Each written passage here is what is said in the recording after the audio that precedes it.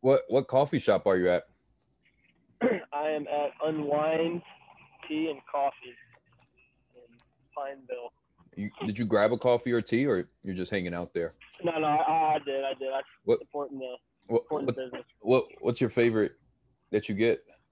Oh man, I usually just go with a cold brew or a nitro. Okay. If I'm feeling adventurous, I'll try one of the signature lattes or whatever they There, got whipped there, up. there you go. I normally get the iced latte, the classic iced caramel macchiato, or iced blonde skinny vanilla latte.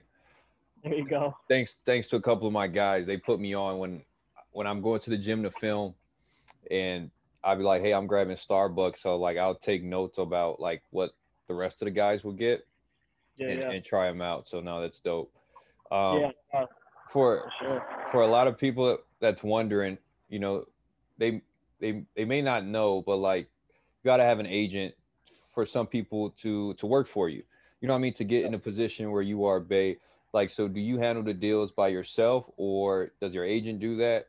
Like, fill in the people that don't know how it works. Yeah. So these last couple years, well, so getting to where I'm at now, I would say I did most of it by Uh, myself, but I Shout had out a to you. few like, what's that? Shout out to you. Yeah, no, it's it's been challenging in some ways, but I've also learned a lot. I can't say I did it all on my own though. I had whether it was a connection with a coach, um, like my coach that I had last year. He kind of informed me that there was going to be some stuff going on. So, but I mean, him and I stay connected, so just maintaining that relationship. Um, but really, that's it. I mean, being able to at the level that I'm at right now, it's all about really making the most of your resources or your relationships and connections that you have, and that's what's been told to me from guys that have played in the MLS and overseas is up until you start maybe getting into some bigger contracts and some bigger teams and stuff. A lot of it you can do on your own. It really just comes down to again kind of making the most of your relationships and the connections that you have. No question. And guys, for those that's listening, Bay did go Division 1 to play soccer. Tell the people about your collegiate career and obviously transferring, because I have that same experience transferring to another Division 1. But talk about your first grind leading up to when you transferred, and obviously you get to play professionally soccer. Yeah, yeah. So my and obviously the with the whole transfer process and stuff, but Yeah. um, it's uh it's a crazy ride. So like well, so my decision between I originally was deciding between Liberty and University of Virginia Uh huh. when I was a senior in high school, and I ended up going with Liberty for my first my first 3 semesters. Yeah. I was told by a coach like, hey, if you can get in somewhere and be playing and get minutes, like go that route, right? And he's like, and then there's nothing wrong with exploring options, if you want to go somewhere else. So that's kind of what I did. Now, what happened after I got to Virginia, it was I got to play there for one full season, and then I ended up breaking my leg, which turned out to be like one of the biggest blessings in my life Uh huh. for many different reasons. Sorry. Yeah. But no, it turned out to be one of the biggest blessings in my life for a lot of different reasons. But I ended up I graduated from Virginia and then ended up transferring for my 5th year, which was a grad year, to UNLV. So definitely wasn't in the plans to do that, but it worked out really well. No question, So man. What was it like? So you went to Liberty, Virginia, and UNLV. yeah. Like you went to three different division. So that's like, do you still tap into those networks, those schools that you cross paths with? So I haven't spoken with not as much. There's maybe a few friends that I have, a few teammates that I have from each school that I stay connected with. I would say probably the one coach or the one network that I reach out to the most or have talked to is the one at UNLV. Yeah. Rich Ryerson. But other than that, no, it's kind of just I've just kind of gone one chapter after the next, and not that I've completely left it behind me, Right. but if we were to ever cross paths at some point again, it would be like I just left yesterday. Yeah.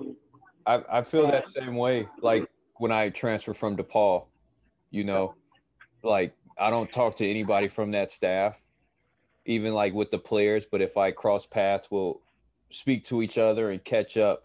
But it's more so always the previous school that I came from, which was like Morehead State. That's like a second home. Now, Totally.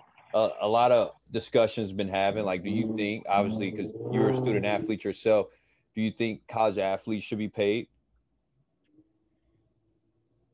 Actually, yeah, I do. I do think they should be played. Should be paid. I think with the amount of work, the amount of they don't see training, that. They don't see the schedule. They only see obviously the games, but they don't understand the grind that we go through on a day Totally. like a professional athlete before we're actually a pro. No, it's. I mean, I've had that conversation. Like, we are pros without getting paid.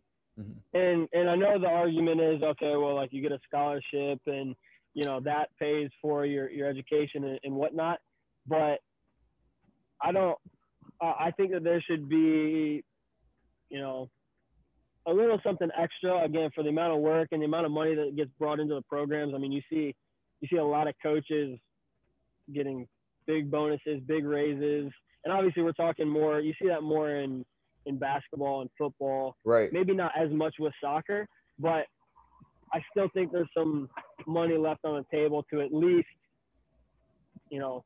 distribute out somewhat. I think so too, man. I mean, granted, like you guys, like the amount of conditioning you guys have to do, like how often do you run to stay in shape to compete? Because how long is a soccer game for those that don't know? Man, a soccer game is normally 90 minutes. In college, you'll go through an extra time if you tie at the end of regulation. So you're looking at 110 minutes, I think it is. Jeez. So you go through two 10-minute periods. Yeah. If you end in a draw, that's usually only in conference play, but yeah. So you're looking at anywhere between 90 and 110 minutes for a college match. That's crazy, bro. Like, have you ever got hit in your shin, like multiple times, like occasions? Oh, in my shin, multiple times. Yeah. Like you just get up, like it's just normal to you guys to get hit right there. Totally. Yeah, I've literally, I still have, I mean, the amount of scars I have on my shins, I've walked away from even training sessions where, like, and scars, actually, that's where some of my scars come from, is probably training sessions. But yeah, you just keep going. Man, that's insane. Like, and I can only imagine, obviously, from high school, because you went to Crown Point, to Division I at that level of playing soccer, and then you reached the pros. What was it like for you to get your first pro contract? Yeah, so, man, talk about one, just you feel this like weight off your shoulders almost, because like my whole life, I remember back when I was 3 or 4 telling my dad, I want to be a professional soccer player. And when I was at Virginia, though, I think I had a vision of what I thought that was going to be initially. And after I broke my leg and things kind of took a different turn, I ended up in Australia for my first year, for my first pro contract. And but again, just like not to say that like I made it, right? But like my foot's in the door, right? Because I'm here. I definitely have not arrived anywhere near where I want to be yet, but they say that first contract is the biggest contract, so definitely a weight off the shoulders. But then it's just like, and you know how it is, like you get that contract, but it's like it's go time, it's grind time. Yeah, I'm locked in. No, that's awesome. What all countries have you played in? So I've been professionally only Australia, and Uh-huh. then obviously here. When I How was it in Yeah, keep going. I'm sorry. no, and then when I was in eighth grade, Uh-huh. I played for it's called ODP, Olympic Development Program, Yeah. Region Two, which is all the 13 states in the Midwest. Um, I made that team and played in a tournament out in Italy. Oh, nice. So that was in eighth grade. So that was a pretty cool experience. Man, what are some of the challenges as a professional soccer player that you would say you guys go through where like other people may not understand what you guys go through? Um, you know, I would say maybe at some of the lower levels, because obviously in the U.S. you have MLS, Uh-huh. and you have USL, which is second and third division, Okay. and then you have like USL and NISA, which Uh-huh. is the league that I'm currently playing in. Okay. Um, USL has two divisions, like a second and a third division basically, and then NISA is probably more of a third tier, Yeah. but they compete.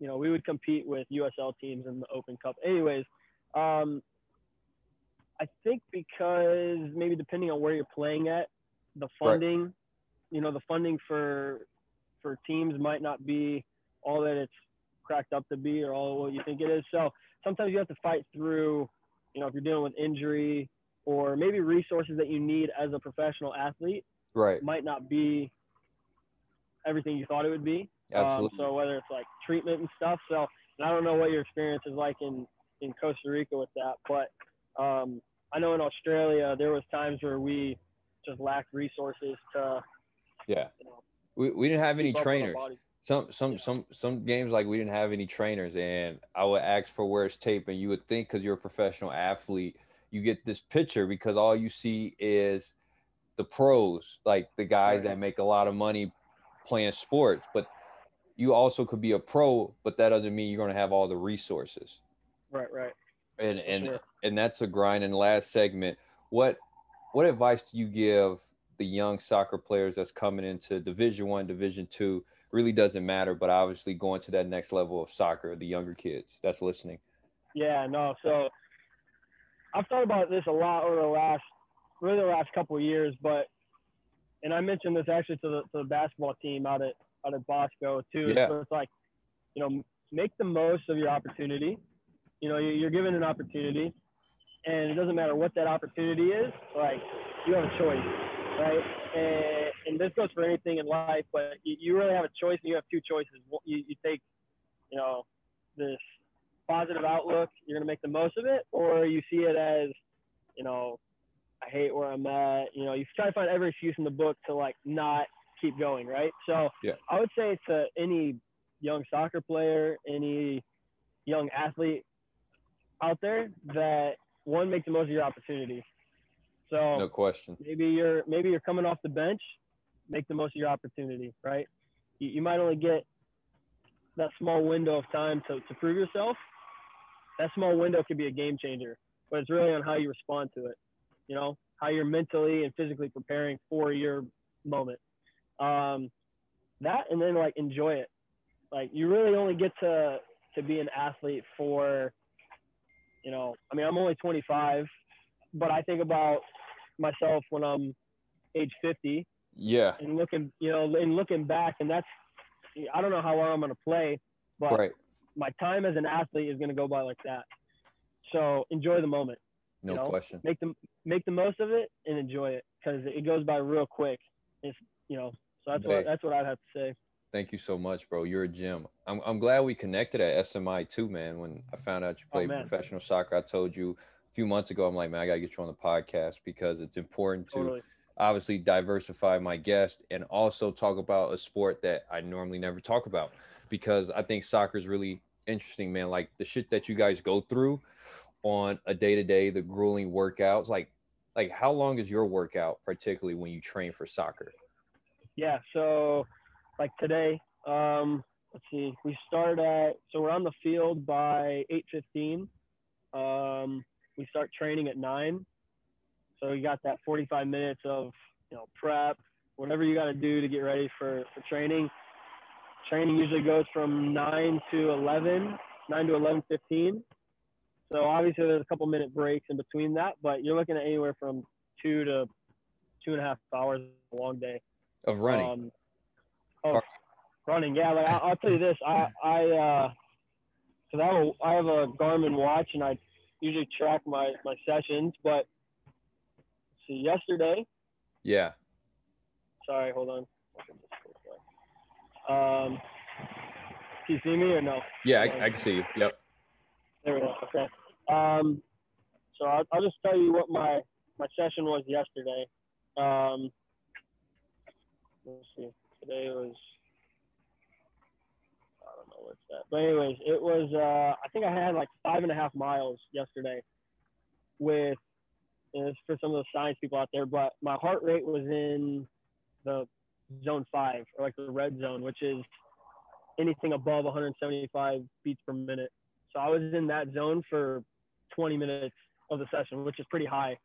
But the other thing too is there's different players. Some players will kind of coast through training. Right. Other players will, bust their can through training. I'm the kind of person that, you play how you practice. And I think there's a lot of benefits to push yourself in training. Is going to make your games a lot easier, I think. So I'm going like all in on sessions. So there you go. And again, I'm burnt. So that's kind of my outlook on it. But yeah, so anywhere from 2 to 2.5 hours, and you're covering anywhere from 3.5 to 6 miles on a long day in a training session. Hey, I appreciate you, bro. Thanks for sharing that, man, and talk about your grind, man. I can't wait to have a part 2 with you. Hopefully I'll see you again this summer, man, because I want to get a photo shoot with you maybe in the city. Oh, that'd be awesome. Yeah, man. I like your content, man. When you was in Nashville, I told you, I'm like, man, that was a sweet photo, bro. Yeah. So awesome. I appreciate it, man. Thank you. Yeah, and I appreciate you too, for sure. Man, hit me up if you need anything, bro. I can't wait to get this out. I'm gonna release this Thursday, and I'm gonna tell Kevin I got you on the podcast. Give a shout out to SMI, man, and how much they've helped you, grow in your journey to be back playing.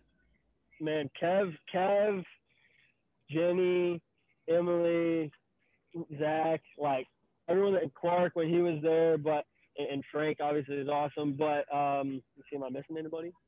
Make sure. But no, throughout my whole career, I've worked out there since I was 13, 14. Yeah. I've trained with them all the way through. Like I said, I'm 25 now, so that's about 11 years. Wow. They got me through my injury when I broke my leg. Wow. Got me back in 5 months. And took good care of me. So I mean, shout out to SMI for taking good care of me over the last 10, 11 years. Bay, I appreciate this. I'm gonna send this to Kev too, man. He'll definitely appreciate it. Yeah. Kev, shout out to you, bro. But yeah, Bay, thanks again, bro. Absolutely. No, I appreciate you.